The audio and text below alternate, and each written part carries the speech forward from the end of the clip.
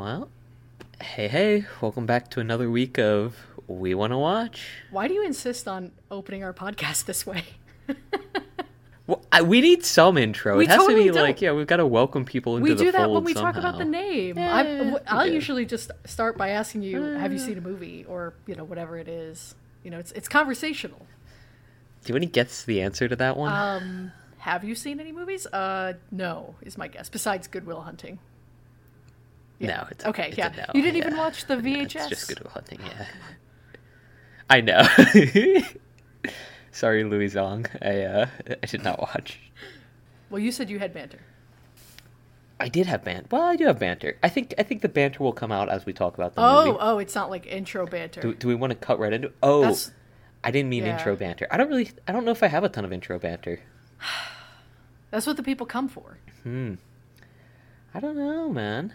What about you, Lane? Your birthday was this week. You got a busy weekend. Is this doxing you too much if I say you've got a busy weekend coming up and your No, I birthday don't was think this so. week? Is No. this I said it was my birthday last too doxed? Okay. episode. So, no, I had a All good right, day. fine.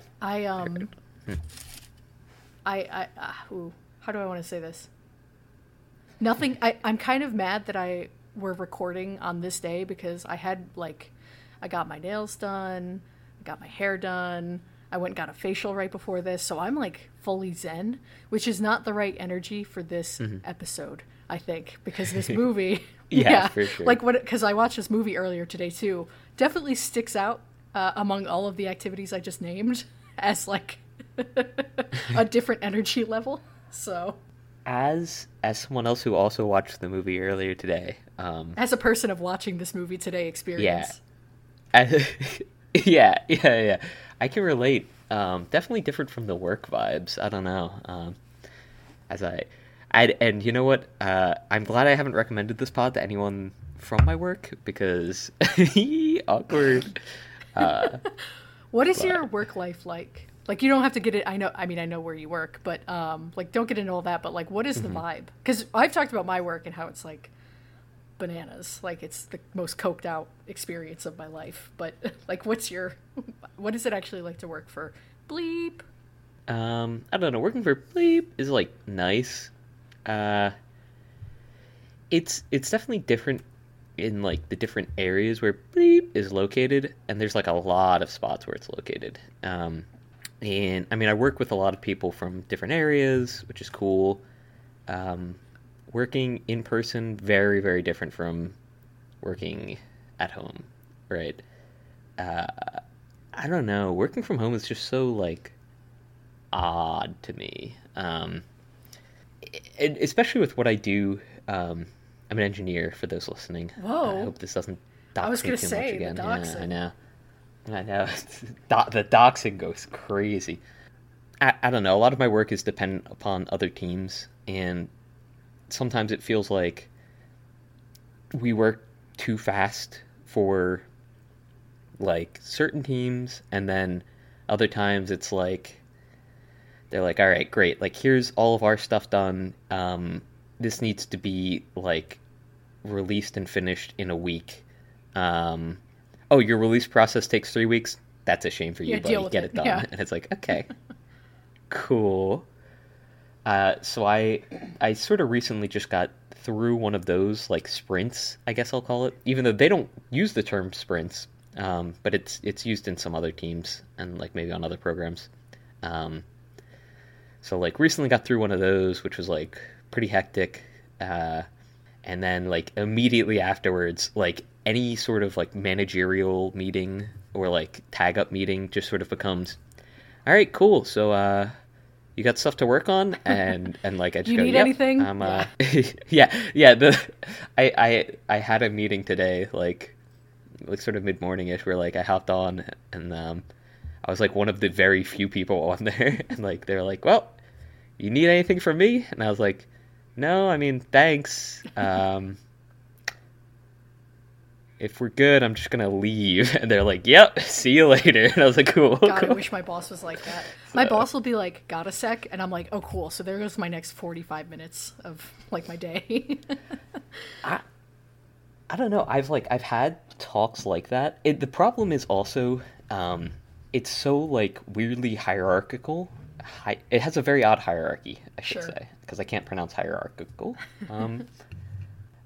So it has a very weird hierarchy, and the particular position I work in just sort of complicates that. And sometimes, like, the people who I interact with, like, daily or even weekly, maybe aren't tuned in to exactly what time frames some of the projects take. The upper management is looking for. Yeah.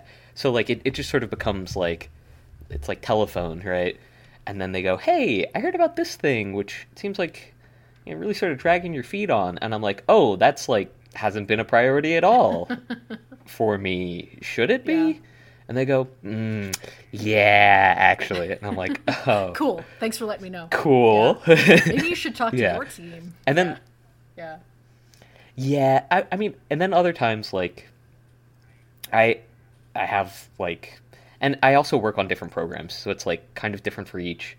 And, like, other times I'll work on, like, another program with someone who I know I can be very, like, straightforward with. And honestly, I think the best thing you can do as, like, anyone in management or, like, boss or, like, mid-managerial level, whatever, is to make it so that your employees can be, like, brutally honest with you. Because, like, I straight up told him, I was like, yeah, like, sorry I haven't really been moving that stuff much, but, like, I've been putting my time towards other projects, towards the other teams that I work with, and, like, as far as my charge lines go, like, I don't know if you noticed, but I really haven't, I've been putting, like, a couple of hours a week, and like, he's straight up like, yeah, no, like, that's great, that's what we need from you right now, we're really looking for work, like, we're trying to give you guys stuff, but we can't. I was like, all right, cool, it's not just a me thing, because it could feel awkward, like, approaching that, where you're like, wow, I don't have anything if you're trying to give me something, but I don't know. Yeah. But I mean, also, like, the projects that we work on are, like, very, like, the projects that you and I work on are very different, and that's true. I mean, like, it seems like your workload is a lot more consistent and, like, recurring, whereas, like, they sort of have to find, like, large-scale projects and then break them down, and then, you know, we eat the elephant one bite at a time for me. Yeah. My role is much more not even operations, but just, like, I don't want to say anything else, actually, because I don't want to give away my actual job title. Not that it's really that hard to find me. I feel like if anyone wanted to dox me off of this podcast, it would be very easy. Also, everyone who listens to this podcast knows my name and address, so it's not... Yeah. But anyway, yeah, I mean, I hear you. It's a lot more consistent, but also just frenetically paced, where it's like, well, it's like Sisyphusian, right? Yeah. Where you're like, oh, we got this done? You're rolling that boulder. Yeah. And then, like, you get it to the top, and they're like, oh, man, great job, up high. And then, like, you go for the high five, the boulder starts rolling, and they're like, ooh, sorry, buddy. Am I going back down there and picking that up? It's like, wow. Yeah. If I must, right? Yeah. My job is more Promethean, you know, where you're gonna get your they have me chained to a rock. Getting your liver pecked out by birds every day. Yeah, what was it, by eagles? Yeah. I was trying to think what type of bird. I wanted to say pelican, but I was like, it's not a pelican. A pelican fucking hacking out your liver would be brutal. That would be awful. I would take the eagle over that. That'd be tough. Yeah. Oh my god. Yeah, right. That's what it felt like to watch this movie. It's better than a seagull, like, taking, like, bits and, like, putting it into their little gullet, shaking it. Flying away for a little bit, circling, coming back. Yeah. Yeah. Chum in the water. Yeah. Anyway. So, this is We Want to Watch. My name's Lane. My name's Ricky. This is We Want to Watch. This is. And I don't know why we wanted to watch this. During the entire runtime of this movie, I was like, why did I pick this movie? But I know why I picked this movie. This movie is Good Will Hunting from 1997, directed by Gus Van Sant. And I picked this movie because I have seen it and had strong opinions of it when I had seen it previously. And Ricky had given me a VHS copy of this for my birthday last year. I heard it was a good movie. And so I thought, hey, you know what? This would be a great one to talk about. I think there's a lot of different pathways we could take with this one. So And I thought you would have, I was reminded of this movie because of another movie I watched recently, and it all just felt serendipitous. And so I'm excited to talk about it with you. Good word. I love the word serendipitous. Good word, right? Yeah. Yeah. Goodwill. Good word hunting? Keep hunting. Goodwill. So, okay. You had thoughts on this movie. Did you like this movie? No, I don't like this movie at all. Wow. I liked this movie. Maybe less than when I watched it before. Maybe about the same. Jeez. So, okay. I like this movie. I thought it was good. Yeah? Tell me about it. Yeah. So, just to be clear, you know what, I could have looked this up, but it's funnier if I ask you. Main character is Matt Damon, right? That is Matt Damon, yeah. So it's Matt. So Matt Damon. Go ahead. No, go ahead. I like where you're going with this. Paul Rudd? Is one of the secondary guys Paul Rudd? Oh, I'm so glad I didn't tell you who it is. No, that's Ben Affleck is the man you're thinking of. Oh, Ben Affleck. Okay, right. He wasn't a duck, so it was harder for me to identify him. So those two wrote this movie. Oh shit! So okay. So this is a big Oscar-y movie. This is the movie that got Robin Williams his Oscar, and then this is this is also the movie that won Best Original Screenplay this year. And Matt Damon and Ben Affleck wrote this screenplay. So that was like their big break, basically, in Hollywood, was this movie. So they wrote it. The legend goes, or the story goes, that Matt Damon was writing it for like film school. It was like his like big senior project or whatever. He was supposed to write like a short story or something, or a play or a screenplay or something, and he wrote this. And so, and then are we sure he wrote it and it wasn't like, I don't know, a janitor of the screenplay department that walked by and wrote it on the whiteboard for him? Or, you know, if a janitor had written this movie, it probably would have been better. I think it's very. I think this movie's really goofy. I think the writing is really goofy. I mean, I can't deny. I see why Oscar liked it, is what I'll say. I think this movie is actually what, like, people say Oscar bait a lot. Like, people throw that term around. And when they say that, go ahead. They chum the water with this movie. They really, like... What is with you saying this chum the is my water? second time you said chum the water. Yeah, I know. I've been into sharks lately. It's evocative. It gets people going. That's why I like that phrase. So it, like, there's a lot of, like, I talked about this with Cloud Atlas. There's a lot of, like, moments, right? Yeah, like this is a momentous movie. Yeah. It's got a lot of, like, scenes that, like, oh, like, this is a moment, you know? Yeah, this is a clip. This is something they wanted. Oh, it's very clippable. Yeah. Like, I feel like I could be scrolling YouTube Shorts and I could find, like, any of these scenes with, like, the boss music in the background. You know what I'm talking about? I guarantee you can watch this movie in its entirety on TikTok right now. Like, just randomly, out of order, like, different scenes, you know, out of context. No, but, like, when people say Oscar bait, they're meaning, like, it's a period piece and it's, you know, You're telling me a period piece baited this Oscar? I'm gonna fucking kill you. Sorry, God, sorry.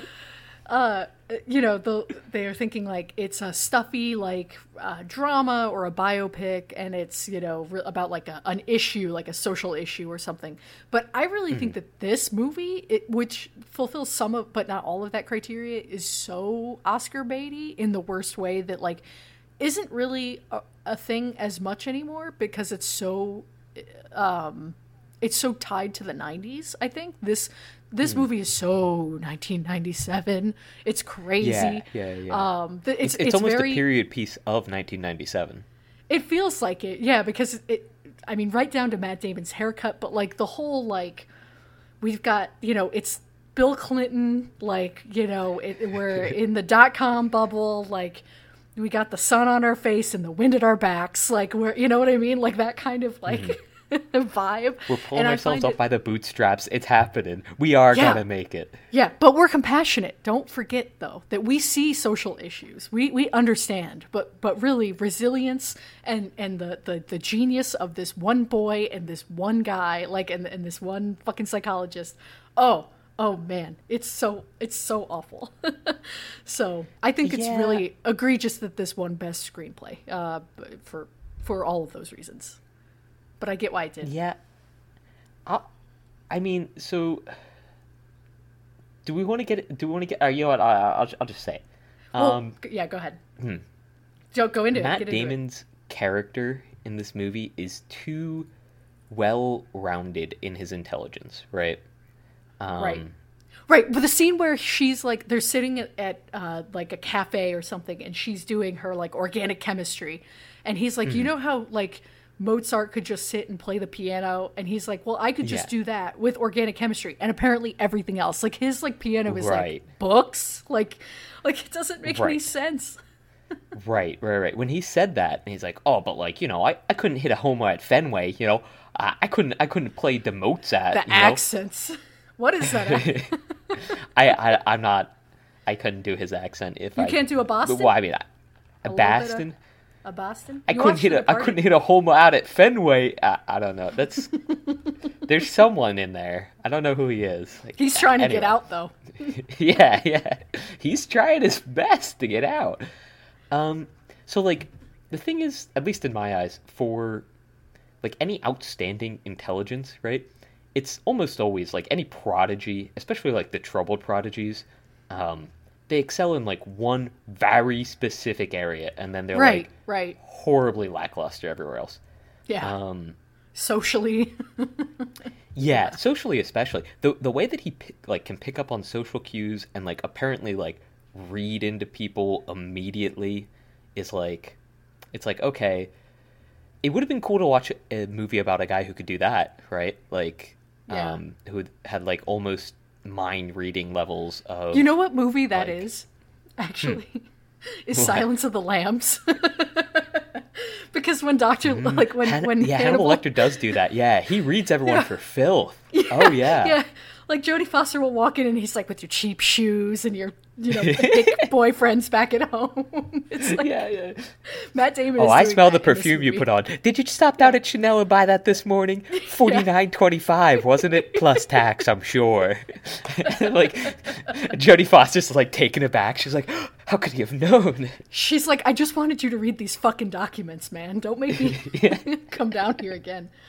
No, but I agree with you. He's too. That's what I mean by like the 90s of it all. He's too cool, even though he's got problems, and obviously we're supposed to understand that this guy is, like an asshole. Like, but it's still the way that he's just so cool and always knows the right thing to say. Like, and I understand that that's the bar scene. Yeah, oh my god. Yes. Christopher said this was the world's longest monologue. Like, that this movie is just the world's longest monologue. The number of like academic takedowns that this character in particular says, it's like, okay, I get it. Like, they had thoughts and they wanted to write a fucking essay and put it in a movie. This is like you know how like people will like have an argument with themselves in the shower. Not me personally, but people have an argument with themselves in the shower like a week later with the perfect response. That's this movie if they did that, but also they spent a year like researching the perfect way to take this person down, and then like thought 3 or 4 steps ahead, and like like, oh, you're gonna say this next thing. Well, actually, it's like almost anime like monologue in that like sense, where they're like, oh yeah, I know you're going to unleash this next power, which is why I actually secretly had another power saved up just for you, just waiting for this moment. You're right. It's like a lot like that. Yeah. Yeah. Which is like fine. I mean, it's compelling cinematography. It's maybe not that. I do think this movie looks good. Like, I think this movie for the most part looks good.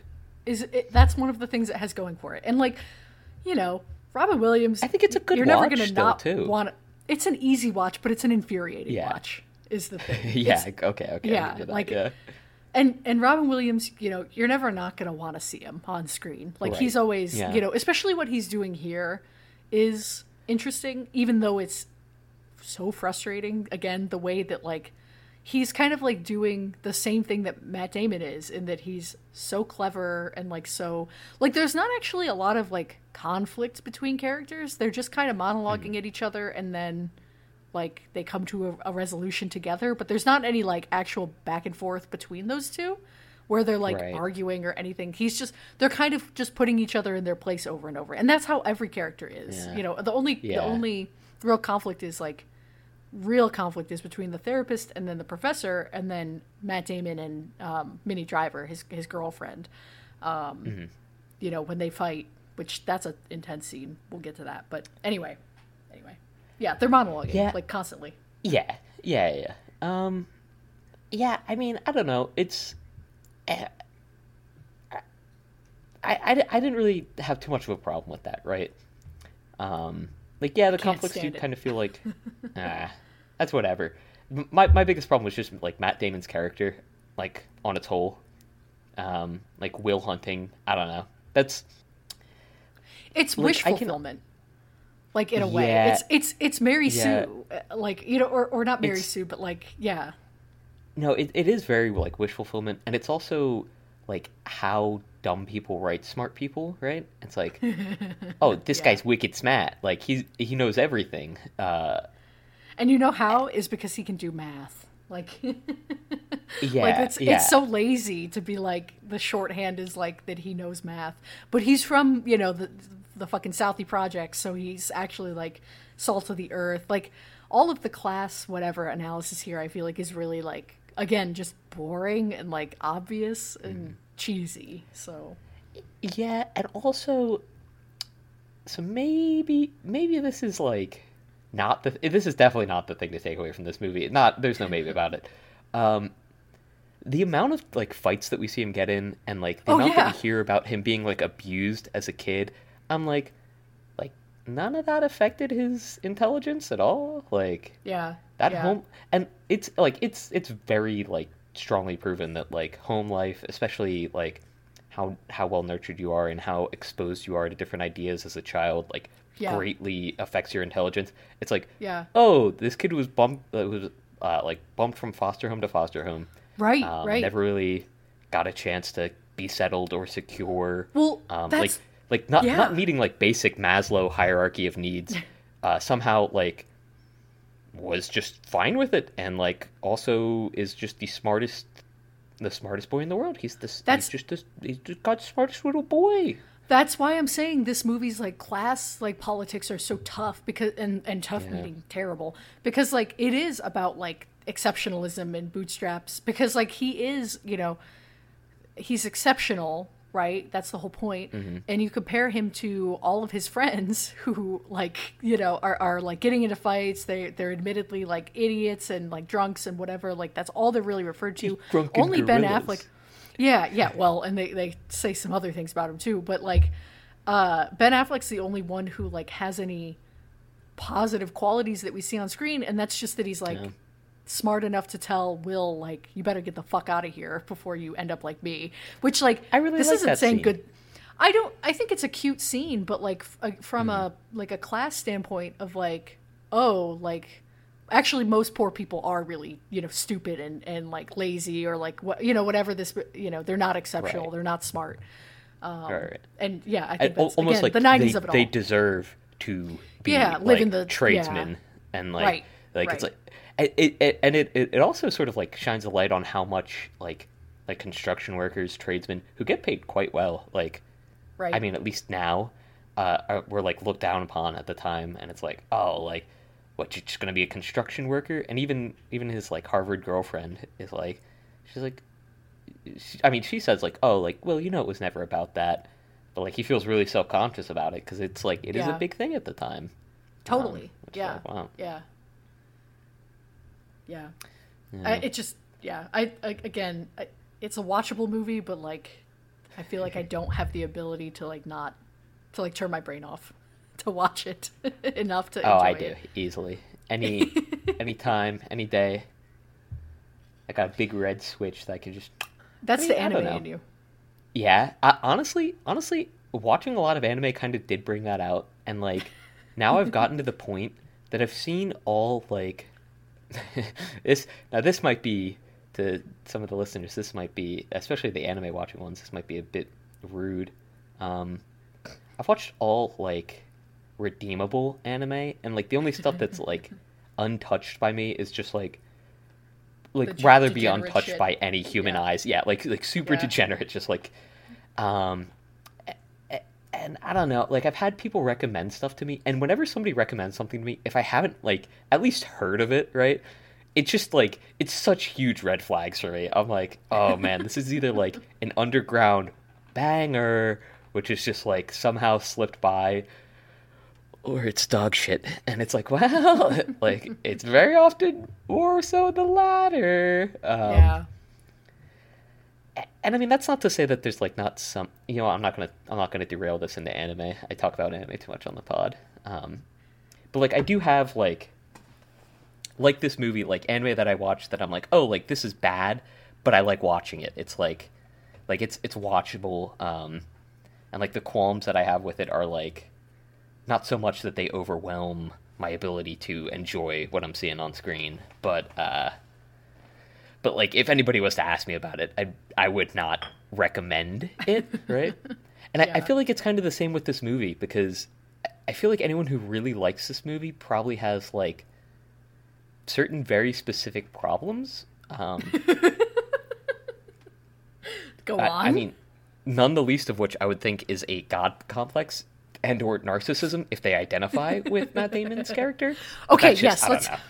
we should get into this because part of why this movie has such a like legendarily bad reputation in my mind, even though I think the movie, has passable It's qualities. fine as a movie, It's- yeah. Yeah, like I said, I think it's well shot. I think some of the performances are pretty good. It's the writing and like the all of that I don't love. But Yeah, the main character is so bad boyfriend coded, and specifically, I had a boyfriend in high school who was. He wanted to be this character so bad. Like he wanted to, and like God. this movie in particular. And he also wanted to be Robin Williams so bad, but he was really more like Will, and not in like Yeah. he was a secret genius who was like troubled, but like in a I'm a narcissist asshole way. And like yeah, and I think this type of man is just that he's out there. He's he's coming to be your boyfriend if you're not careful. He's on the prowl. Yeah, like so he's out there. Yeah. I hate the like secret genius trope. I hate the Yeah. the idea of like a secret genius, because like does it happen? Sure. Does it happen in the ways in which people who think they are secret geniuses The ways in which occur? Does it happen? who's not a secret genius? Me, I know, I'm a fucking dumbass. I keep saying the you're same smart. goddamn thing. You're smart. You're fine. Stop with the tone. You're not a genius. Anyway, But no, I that's, know. like- No, but I mean, because I've met people who are geniuses, and like they have a very particular air about them. And like it's not the same air as like a narcissist or as someone who fancies themselves a genius. It's distinctly different.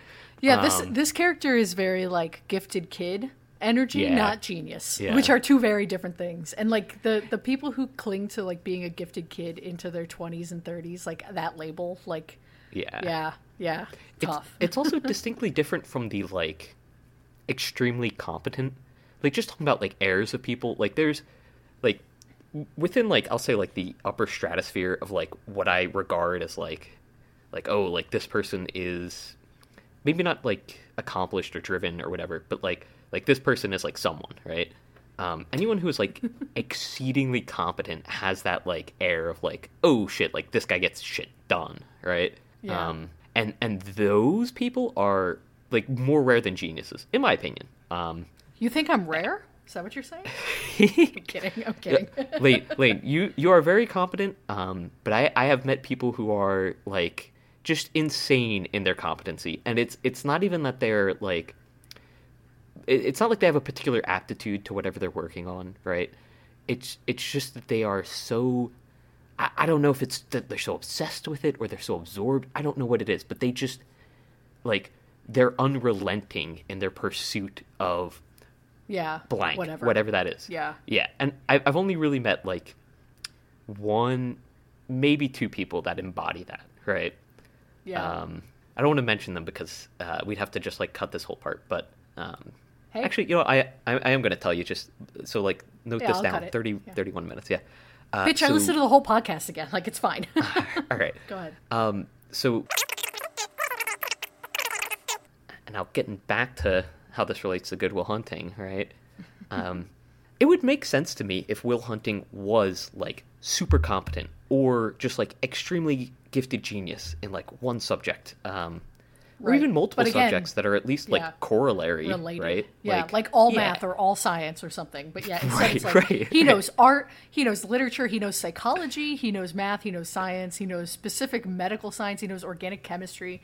Like, again, and history. By the way, everything that he's read, he can recall perfectly. Maybe not photographic memory, but he can recall things perfectly. And even with photographic memory, like who's to say that he'd be able to properly process and like express what it is, like the ideas that he's formulated. Like instead of that, he just has it all. Like I don't know, and like it sucks. Especially and like I don't know, it does suck.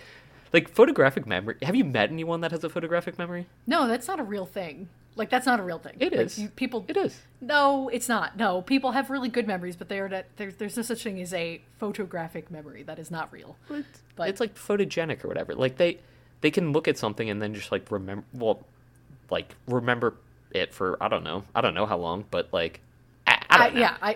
Maybe it's not photographic. I think that is a pop culture invention more than reality. You think Again, so? there are people with yes. I think if you Google "Are photographic memories real?" right now, like you will get a Wikipedia article saying not really. Like, but people have good memories. But and I can like overlook that kind of thing. I just it's really grating, I guess, anymore to see a main character like this.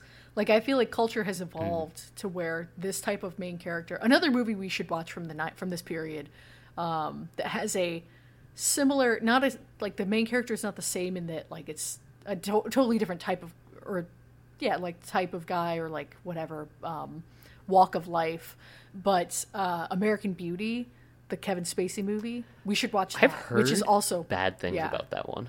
I'll be honest with you. Movie is like this one on fucking drugs. Like it's way worse and in every single way. Right. Yeah. Okay. Like cool. The writing is like worse. The monologuing is bad, but like the main character, I'm gonna say sarcastic things and put everyone in their place energy of that movie is like this movie. It's like, okay, you roll your eyes and it's like, okay, I'll get through it. That movie is you want to flip your TV and like stare into the sun and all of the things just because it's being delivered by Kevin Spacey, so it's even more annoying. I can see that. Yeah. I don't like Matt Damon. There are very few roles I think he's good in, and this one is not one of them. So he's like very hateable. He is. That's why he's so good in The Departed. Is because he's playing a villain. Yeah, because he's leaning into his like smarmy, he's kind of doing this character, boy genius, mafia cop, but like, to an end. Whereas this is just annoying. Yeah, I mean, I liked him in The Departed. I loved to hate him in Interstellar.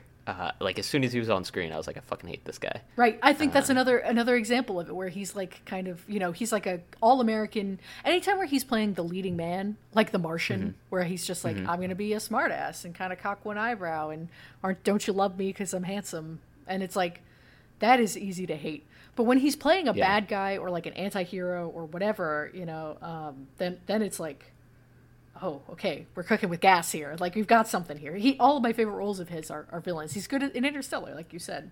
Yeah.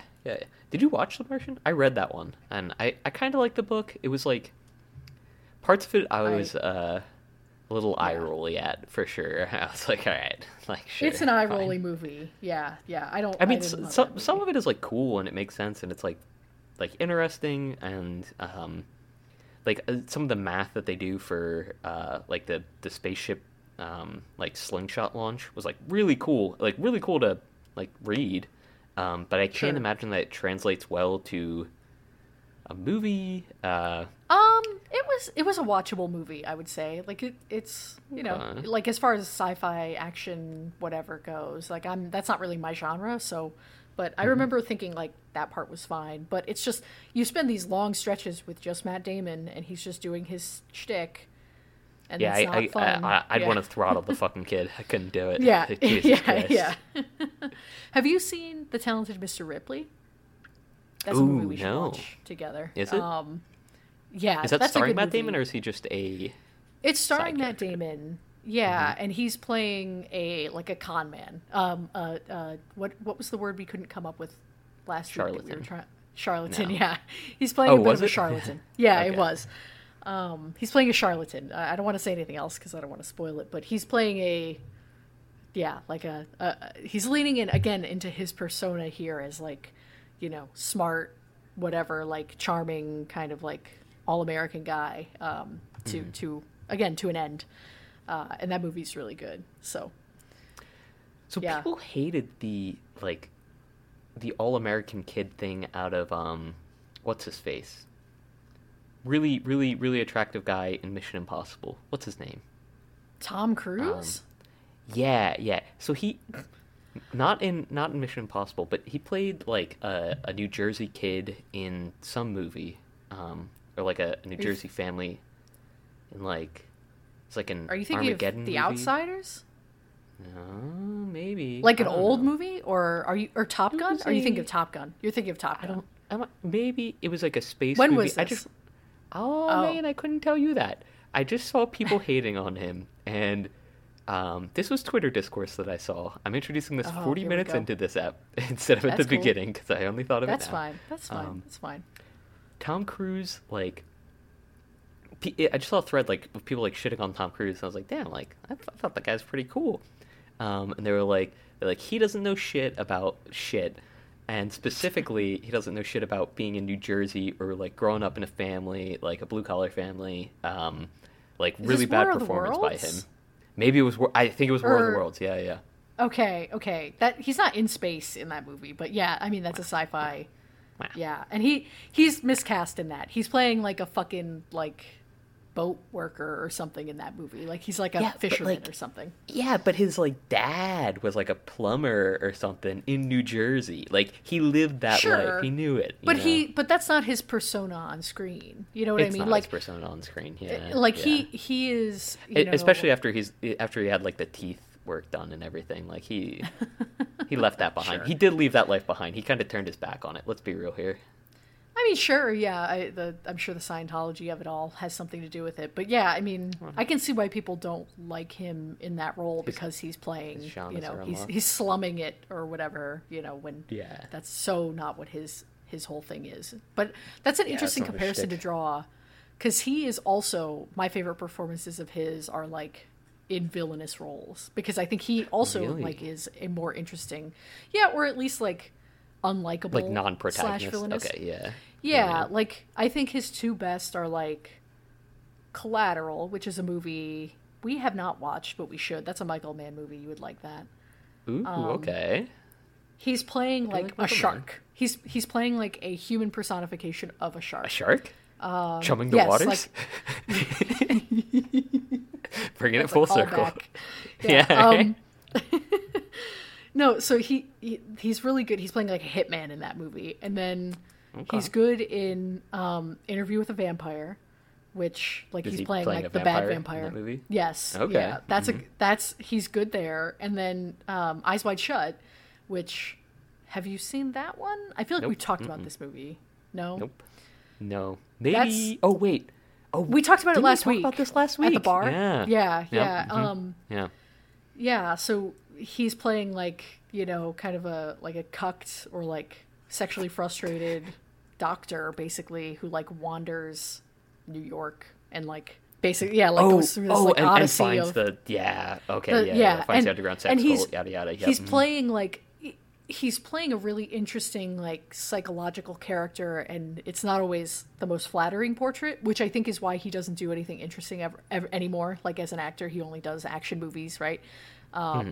So yeah, that's like his most interesting stuff, is where he's playing against type. Whereas sometimes you want an actor, I think, like, you know, who is leaning into type. Like, I would say DiCaprio is a good example of, like, when he strays too far outside of his lane is when he's bad. But when he's, like, sticking to what he's good at, he's good, you know? Yeah. Hey, you know, never mind. No, go ahead, please. I was going to make a DiCaprio under 25 joke, but I couldn't workshop it fast enough to get it out there. If you watch the Super Bowl, SpongeBob did it better than I ever could, so... SpongeBob made a DiCaprio dates young women joke in the Super Bowl?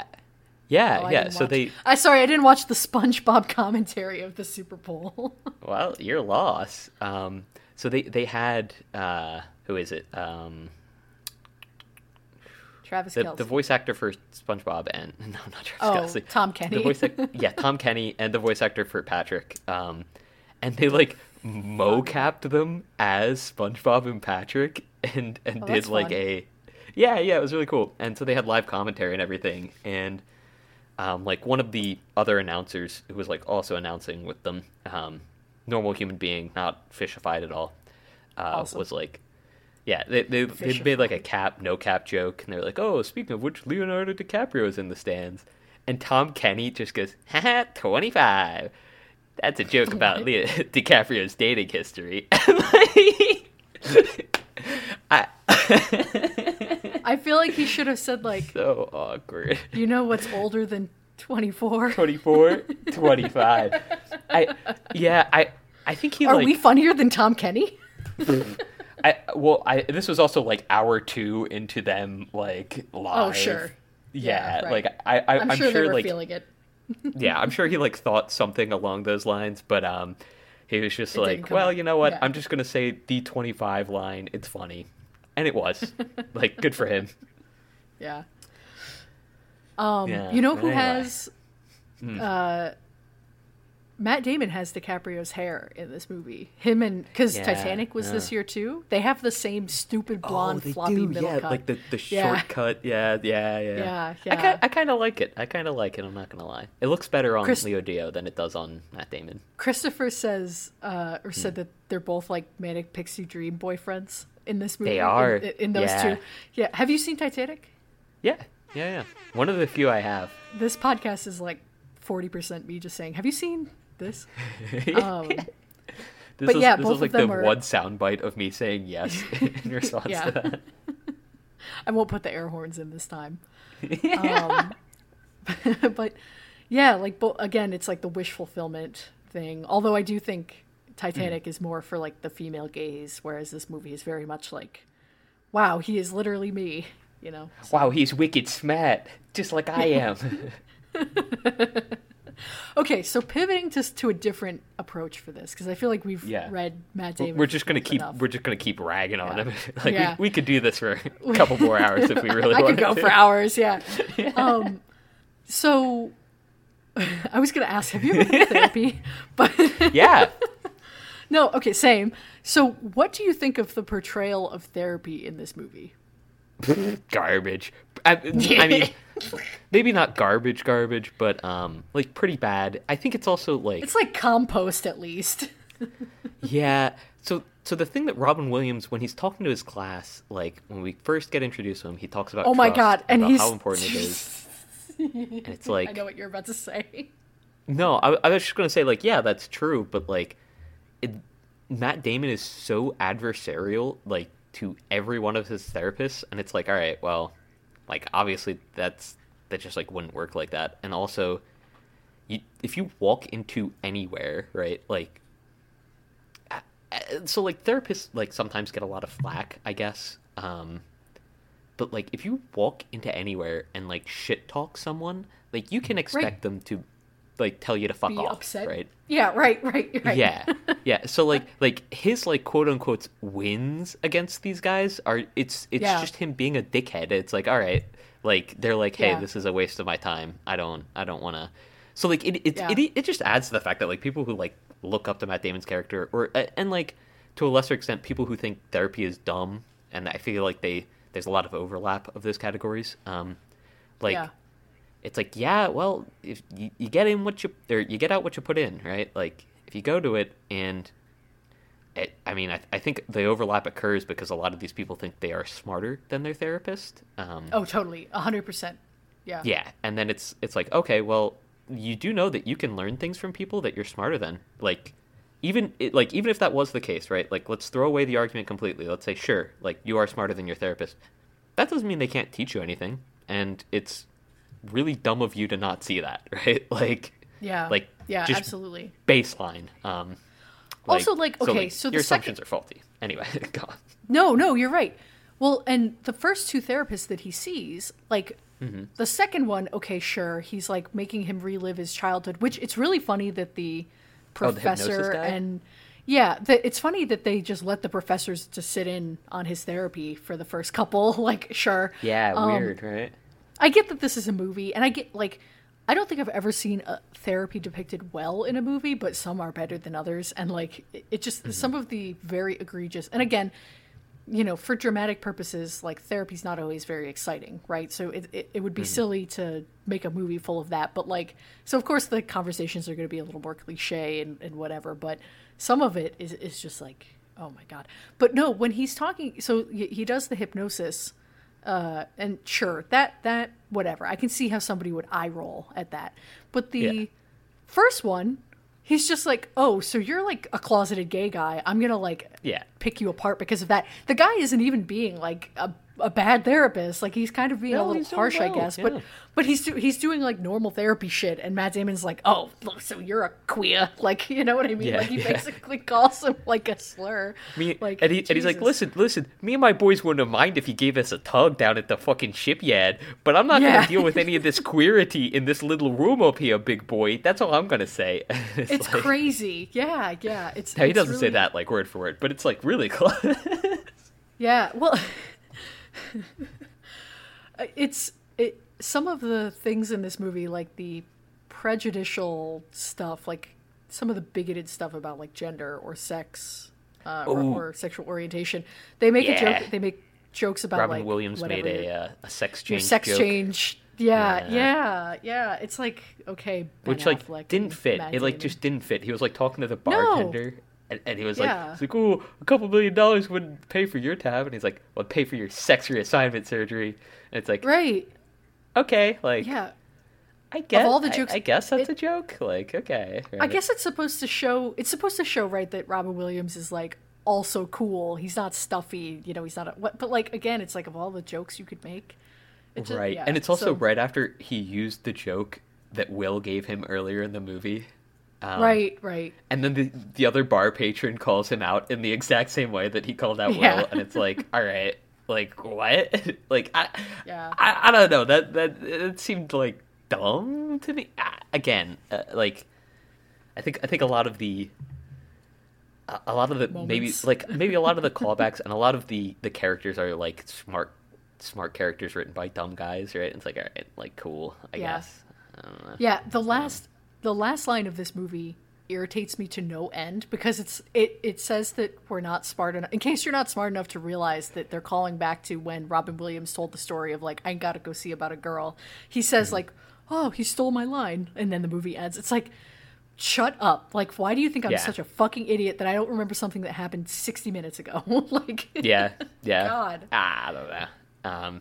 Yeah, because it's a good line. I think it's a good enough It's a good ending. line. Like, it puts the I gotta go see about a girl. Cool, clean, great. Yeah. Robin Williams could just roll his eyes and walk away, or like smirk or whatever. Yeah, but and it could instead have been you like a gotta touching end- thing, right? Like it could have done a slow zoom on Robin Williams' face as he sort of looks off into the distance. Well, maybe not a chuckle, slow zoom. head You shake. I mean, that No? would fit No this slow zoom? Okay, sentimental. all right. Okay, This would well, fit this sappy ass movie, but Well, you know, it doesn't. It's just. I would have done obvious. a slow zoom. Well, when we start up fucking Ricky Productions, I almost just said your last name. Yeah, anyway. So part of why I wanted to, or why I was reminded of this movie is that I watched another movie recently, a couple weeks ago, called The Prince of Tides, which is another 90s, like, I think 90s or maybe very, very late 80s movie. Very different vibe in a lot of ways. That's like a romance. But it is a movie with a lot of therapy in it. And so it reminded me of this because, not only because of that, but just the concept of, in movies, of your therapist just bullies you until you cry. Like, is so specifically like a movie thing. And like, I don't know, just I don't know if it's really a problematic depiction of therapy. Like you said, like, I think a lot of people think they're just smarter than their therapist or smarter than the idea of therapy, whatever. But like the specific depiction of like, yeah, your psychologist or your counselor or whatever is like gonna just like take you down a peg and like, yeah, like just be harsh to you and like sarcastic and like kind of unprofessional in a lot of ways, until you break down and like sob, is just, I don't know. It really gets under my skin. I don't know.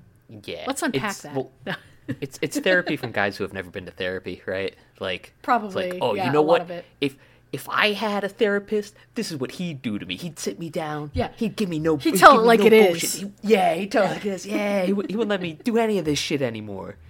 He'd make me stop hanging out with those guys. Like, yeah. He'd really take control of my life. And you know what?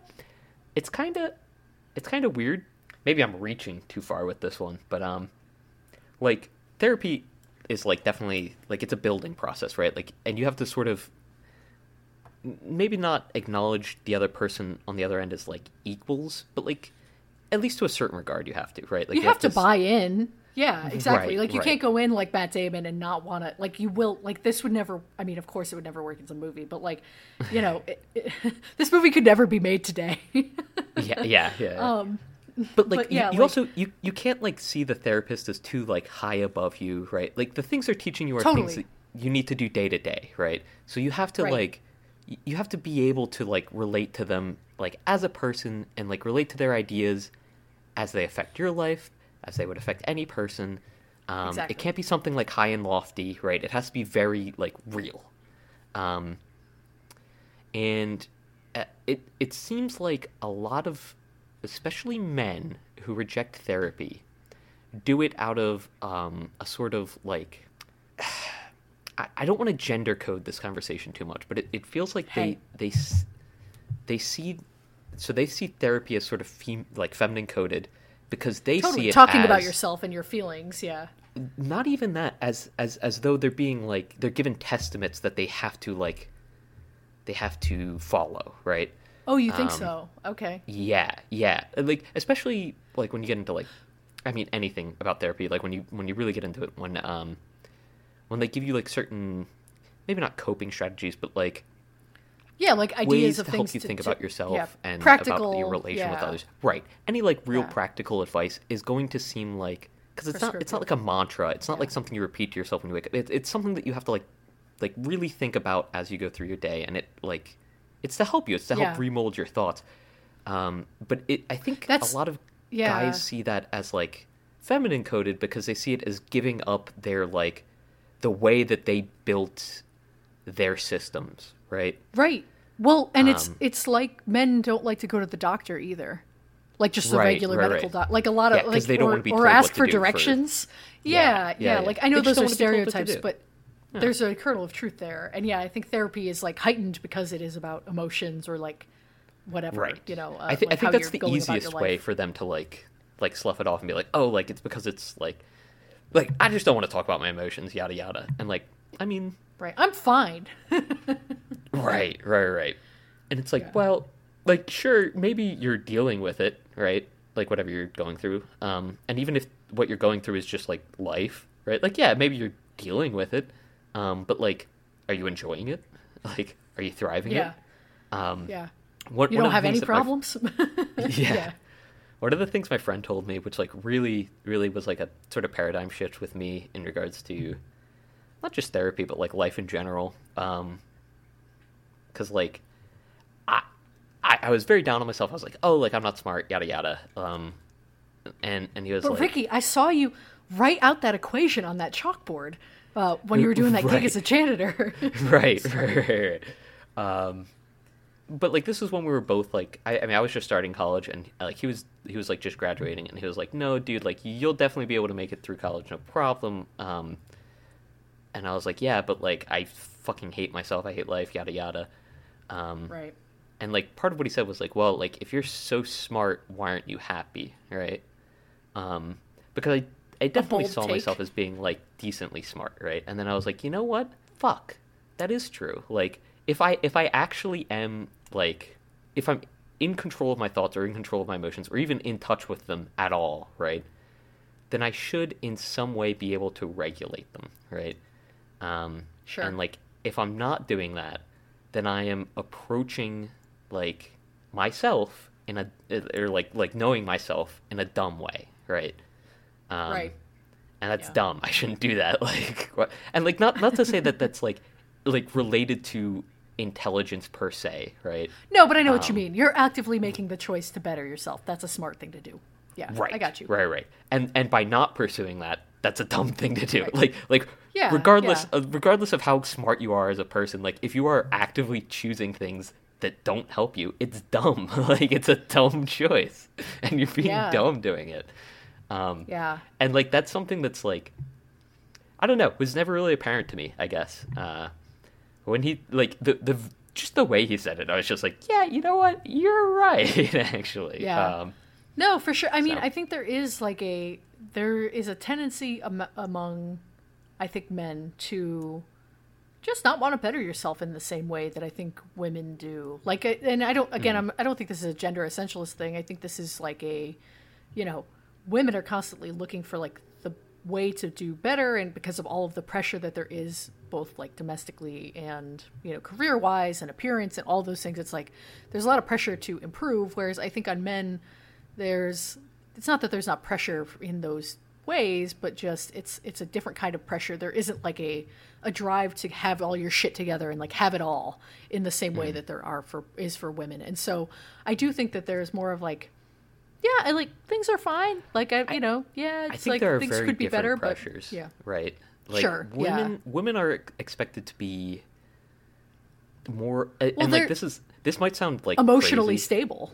No, I was going to say emotionally stable. Am I crazy for saying that? Right? Because Mm-hmm.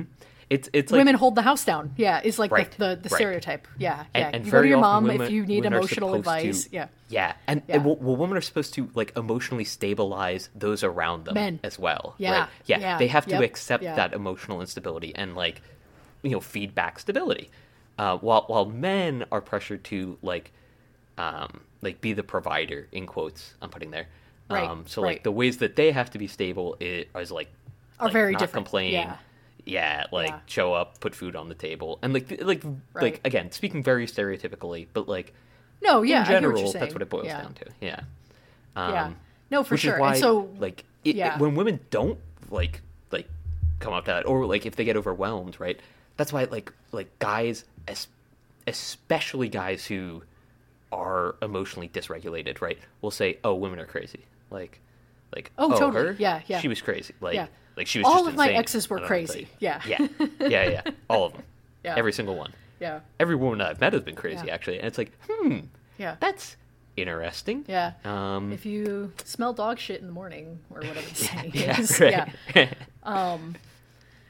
But yeah, so it's funny you mentioned this because I do think the way that men in relationships with women will use women as like emotional like dumping grounds or like just I can again, even just drawing on this one boyfriend whatever that idolized Matt Damon in this movie, like just the need to like have the woman draw out his emotions and like be his therapist, and not just in like tell me about your feelings or tell me what's upsetting you, but like let me work you through your problems and like make sure I'm coaching you with the right questions so that you come to the right answers and like all of those types of things. It's so frustrating. I have fucking zero patience for that shit anymore. It's like, if you don't tell me what is wrong, like I am walking away. I'm not going to fucking coax it out of you like a fucking cat with, a treat. Like it's not happening. Right. And the craziest part is that men attribute these things to women. And it's like, but like, I mean, women will do that with like stupid shit, right? They'll be like, oh, like, where do you want to eat? Oh, I don't know. It's like, great. Well, that doesn't help. But, like, whatever. That's stupid shit. Versus, like with guys, it's generally, like, they have, like, some significant issue going on, and they're like, I just don't want to talk about it. Like, no, it's fine. Yeah. It's fine. I don't want to talk about it. Like, you're not making this easier for me. Like, God, like, you're being so fucking annoying. Why can't I just blank? And, like, the blank is always a cope. Why can't I just smoke my weed? Why can't I just, fucking eat this pizza and drink 16 beers and pass out? Like, what is, like, why do you have to make this so difficult?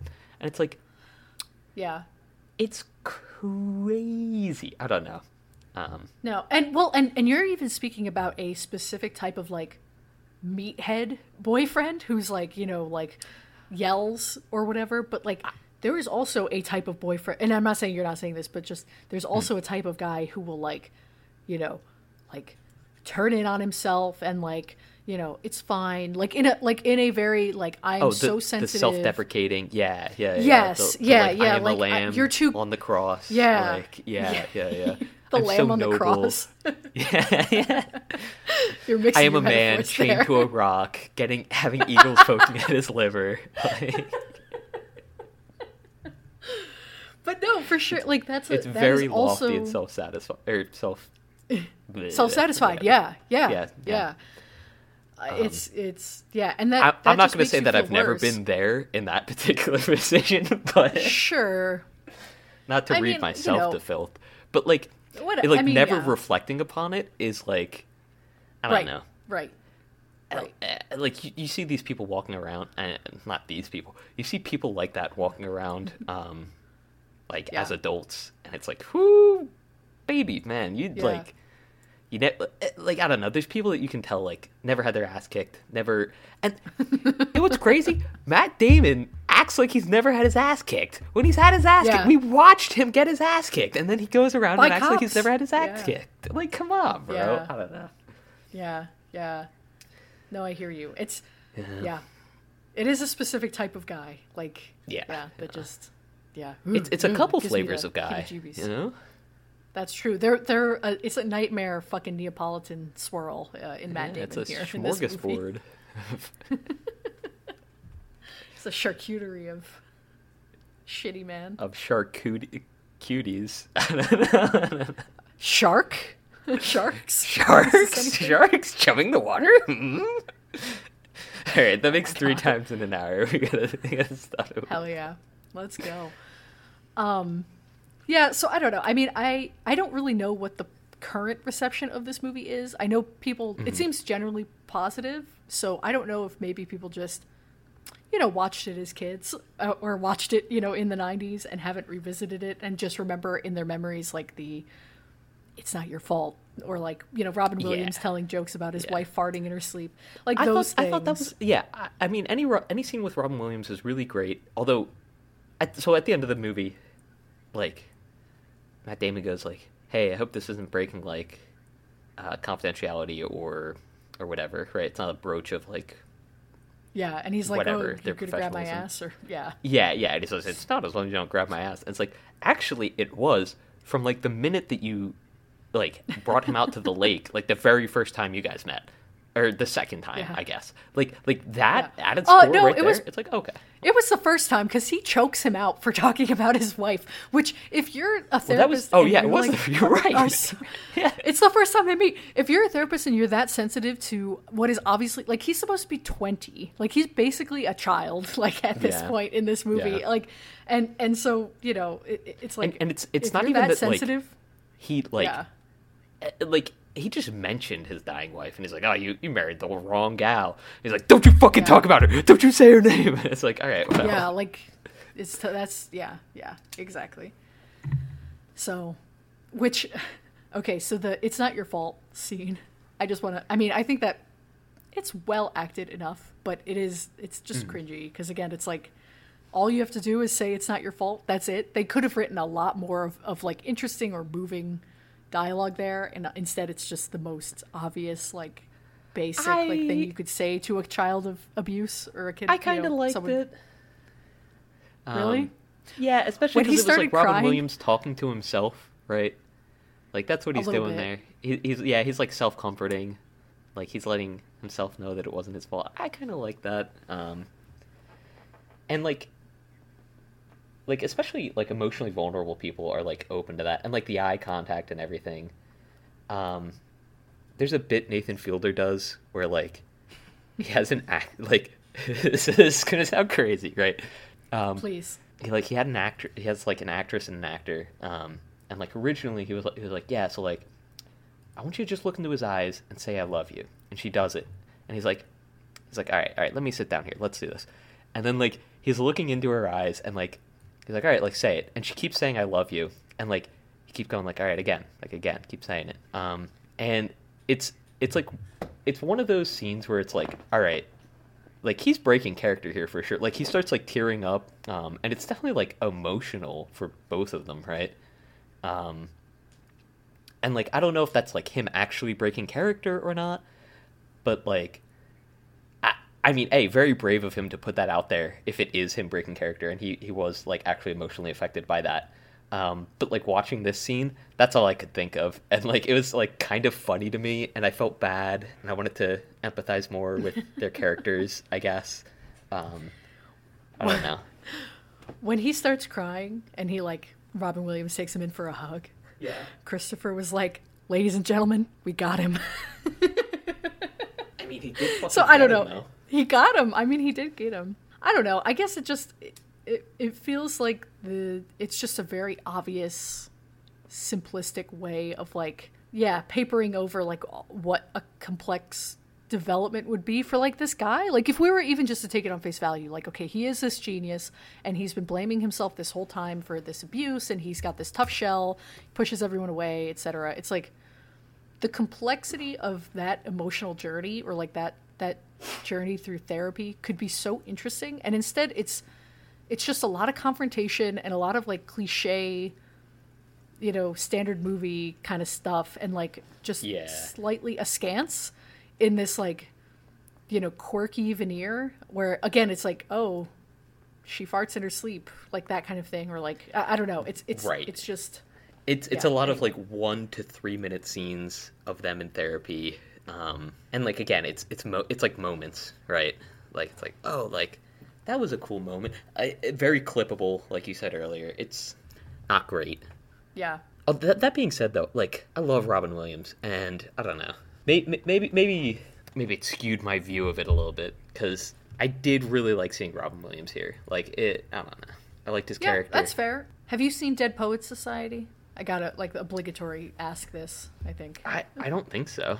That's another movie where he's playing, I mean, he's not doing the same thing. I think that's a simplistic way of looking at it, but he's playing a funny guy in a serious movie kind of role, or like funny, Right. like a more lighthearted presence in a more serious movie.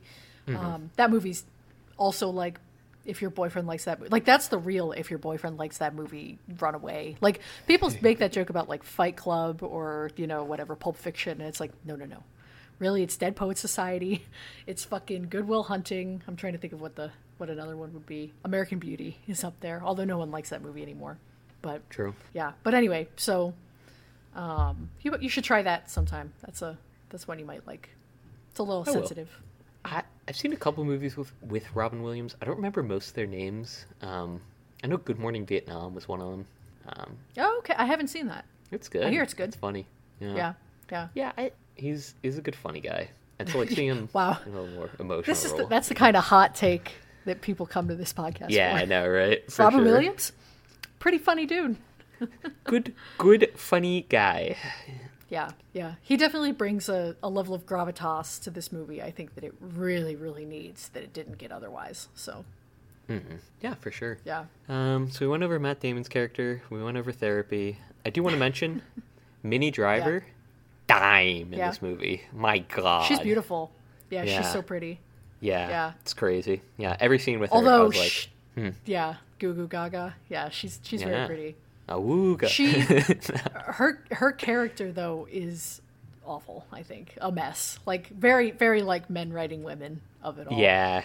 You know? She makes jokes about blowjobs. Like again, it's like it's like you take all of the like saccharine movie cliches and like just put like a 90s twist on them, and that's what this movie is. But it's still, at the end of the day, just like a sappy, whatever, heartwarming movie. Heartwarming, derogatory.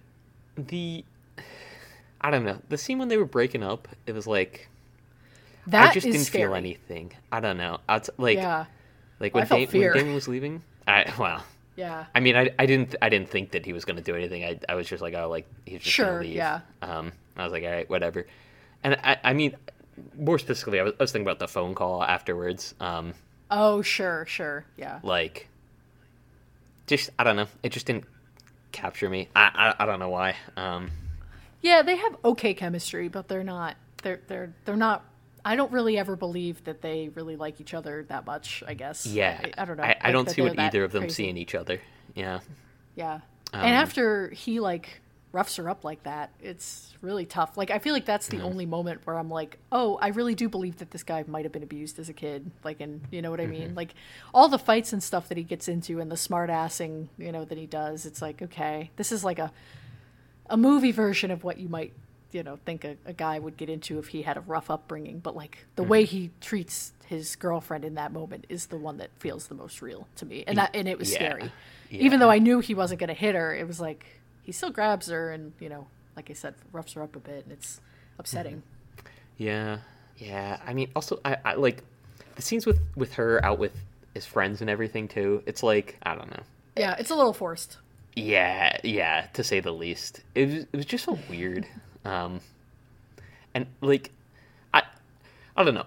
I will say, just she's being cool. in, like, she can hang out with like the kids. You know what I mean? Like, right. Yeah. But like, yeah.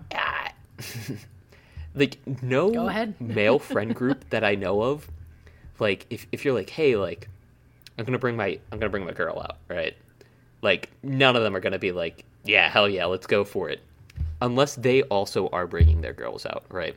Or like, I mean, maybe that's just because I'm in a bunch of like boys clubs or whatever. But like, it's just like if they're going out to get drinks and like to go to like the same spot that they go every Friday, like they do not want anything changing that at all. That's true. I think that's any friend group. I don't think that's necessarily even like I don't want your boyfriend there either. If it's like girls' night or whatever, you know, when you bring your boyfriend along to those things, it's like, oh, okay. Especially if it's just like just one partner. It's like if it's anyone's singular partner, it's like, all right, cool. Well, there is something to the interview of it. You know, like I've definitely been okay, like bring him, like, you know, maybe it's not the only partner there, but like the point of it is like I'm meeting your new boyfriend or I'm meeting your new girlfriend. Right. Whereas that's always something just like bringing it to that's planned. Usually like a different event, right? It'll be like, hey, why don't we all go to the movies, or like why don't we all do blank? It's not like, hey, you know that thing that we do every week that's like specifically us? I'm changing the formula. It's like, I don't know, man. It is because Matt Damon wrote this movie, and I don't think he has. I mean, he went to Harvard. Like, I don't think he's like to have it from Southie. Like, I don't think he's from like a rough upbringing or anything like that. Like, this character is supposed to be. I don't really buy the scenes of him in the bar as much. I buy Ben Affleck more. But Matt Damon, I just don't. And so, it could just be an authenticity in every scene, right? Or in every bar scene, I should say. Like any scene where he's supposed to be like drinking and having a good time with the boys, he just, I don't know, seems a little off. And like again, it comes down to like, well, is that because he's like super smart and he's wicked smart, just like analyzing everything at 1,000,000 miles an hour? It's weird. It's a weird scene. It's a weird choice. But I think it's weird characterization there. Yeah. One other thing. This is totally very specific and random. But one other thing I noticed that was super bizarre was when at that very end when they're talking about being abused, the Robin Williams and Matt Damon in the "It's Not Your Fault" scene. It's the only flashback I think in the whole movie. Is like when he's talking about like my dad used to lay out a wrench and a belt and some other third awful object, you know, to say like which one, pick which one. And they show this like first it's just a shot of like the dad in shadow, like coming up the stairs, but then it turns into this like kaleidoscopic, like kind of look at the dad. It looks like you're looking at him through like the eyes of a fly or something. It's really weird. It really stands out because this movie is very pretty, but just pretty straightforward. Like there's not a lot of abstract or, you know, kind of impressionistic stuff in it. And so that type of that, and then that scene was just, or that shot was just really strange and stood out to me and kind of took me out of that moment. If they wanted to do something that was kind of driving home the emotional impact of it, I wish it had been something different, I guess. Yeah, no, I get that, and I agree with that. Yeah, felt weird. The only other time they do something kind of like trickster-y, I think, is when he's, and we should maybe talk about this scene, when he's in the job interview with like the fucking NSA or whatever, and he's giving his spiel, his like longest monologue where he's talking about like how he doesn't want to. That felt like it went on for be a minutes. code breaker. Yeah. Oh my god. Bombing and Yemen he's cities or whatever. It's like, all right. Yeah. And then his buddy, you know, can't get a job and he can't pay for gas because it's so expensive, etc. Like he goes on and it's like, okay, we get it. Like you know about geopolitics, but you're wicked smart. I get it. Yeah. But they do a little trick in that scene where it's like you think he's talking to, right? It's like this close up, really extreme close up on his face of him telling this to whatever the NSA guy, and then it cuts at the end of that to him talking in Robin Williams' office, and it's as if he's just delivered that monologue to Robin Williams. It's like a, you know, it's like a, like I said, a little bit of camera trickery, you know, to transition the scene. And I thought that was like, again, that like popped because the rest of the movie's so kind of bland, for lack of a better word. Not bland, but it's straightforward, not full of that kind of silliness. Yeah, and so very plain cinematography. Not like bad, but plain. Yeah, and that again, it's like that choice was less weird, like tonally, but just felt like trickery. It didn't feel like it was actually driving home anything. It was an interesting scene transition, but like one of the only interesting scene transitions. Yeah. Yeah, and it felt like it was more just for comedy, you know, to just be like, oh yeah, well, we can tell how that went, you know, like the humor of like omitting the response to it. It just, again, it's like that was your chance to do something interesting and you didn't do it. So yeah, kind of a shame. I mean, I think there's definitely points in the movie where they had like potential to do something more interesting and they just didn't. Yeah. Like not just cinematography wise, but like in general. It's a very safe movie. Yeah. There was one scene that I like gasped at, and I don't remember what it was. But this movie did get like a very surprised gasp out of me, and maybe when he was roughing up his girlfriend, but yeah, because nothing else even like kind of stands out to me now that I'm thinking back on it. Like even Robin Williams grabbing him was just sort of like a talk shit, get hit, right? Yeah. So yeah, I mean, I don't think overall it was a bad movie though. Like as much crazy. as like we've torn apart Matt Damon's character and like some of its shortcomings, right? I don't know. I feel like I'd like this movie with the dialogue off. Like I'd like this if I were like folding laundry and was in the other room and like just watching TV from afar. Yeah. Like then it might that's the best way to watch this movie. Yeah, for all you listeners at home, if you really want to get the full experience, go throw in a load of laundry. Throw in a couple. Just do them back to back to back. Just only watch the movie from there. The soothing sounds of laundry fucking rolling around in the laundry. It's better than these accents. Oh my god. They're so funny. Oh man. They're bad. They're tough. They're so good. Glad that Titanic like trounced this movie at the Oscars for the most part. It's tough. It's tough, Chief. Why? Because Titanic's not good? Or... No, I mean... Yeah. Sheesh, like, it's not that I hate Leo Dio or anything, but... Titanic's an all-time... Titanic is an all-timer. Yeah. It does blow the shit out of the fucking water. Yeah, you're right with that. Yeah, Titanic eats this movie's fucking breakfast, lunch, and dinner. Yeah, Titanic eats the chum out of this fucking... Pacific. It does. It really does. Fucking, yeah. Oh my god. Okay. Anything else about this movie? Not really. Good pod. Yeah, thanks. Right? Good ep. Yeah. I'm glad you liked it, I guess. Now you can say, if anybody ever asks you, how do you like apples? You know where they're going with it. You won't fall into that trap. Wait, do you like apples? What scene was that? Are you kidding me? I'm not.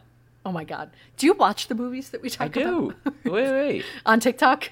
Yeah. It's I might have missed the clip. It's after the bar scene where he gets Minnie Driver's number and he goes up to the guy who he shit talks, and he goes up to the window and he's like, "Do you like apples?"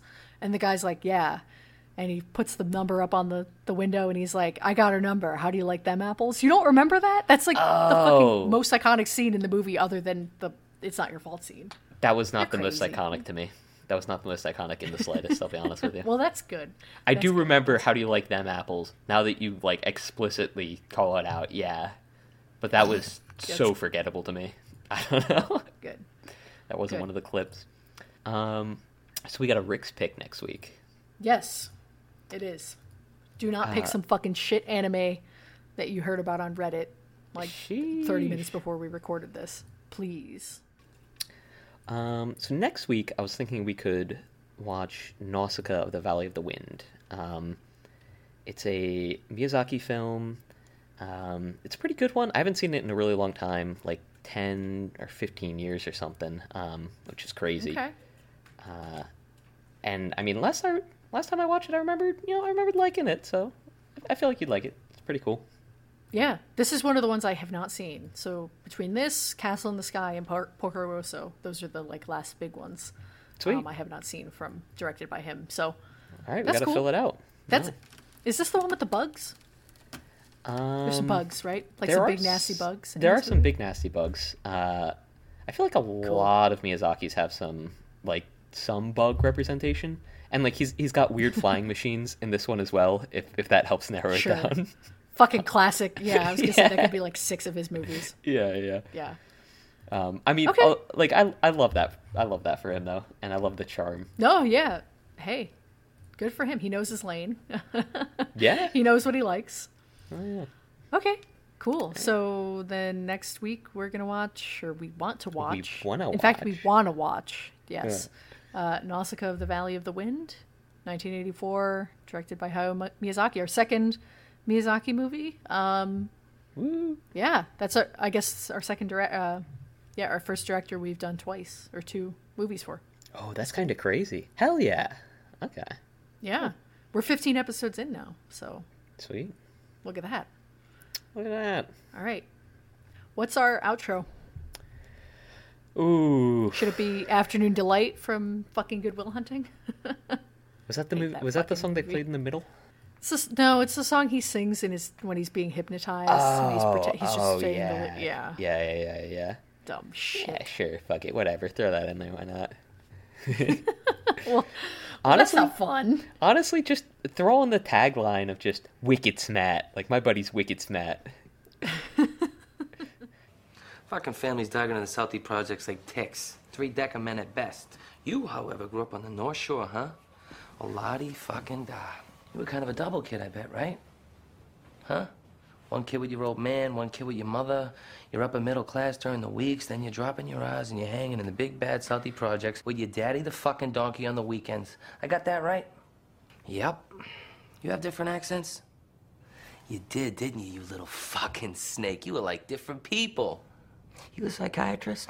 Well, if I was, I'd ask you why you're a statey making 30 grand a year, and I think if I was Sigmund fucking Freud, I wouldn't get an answer.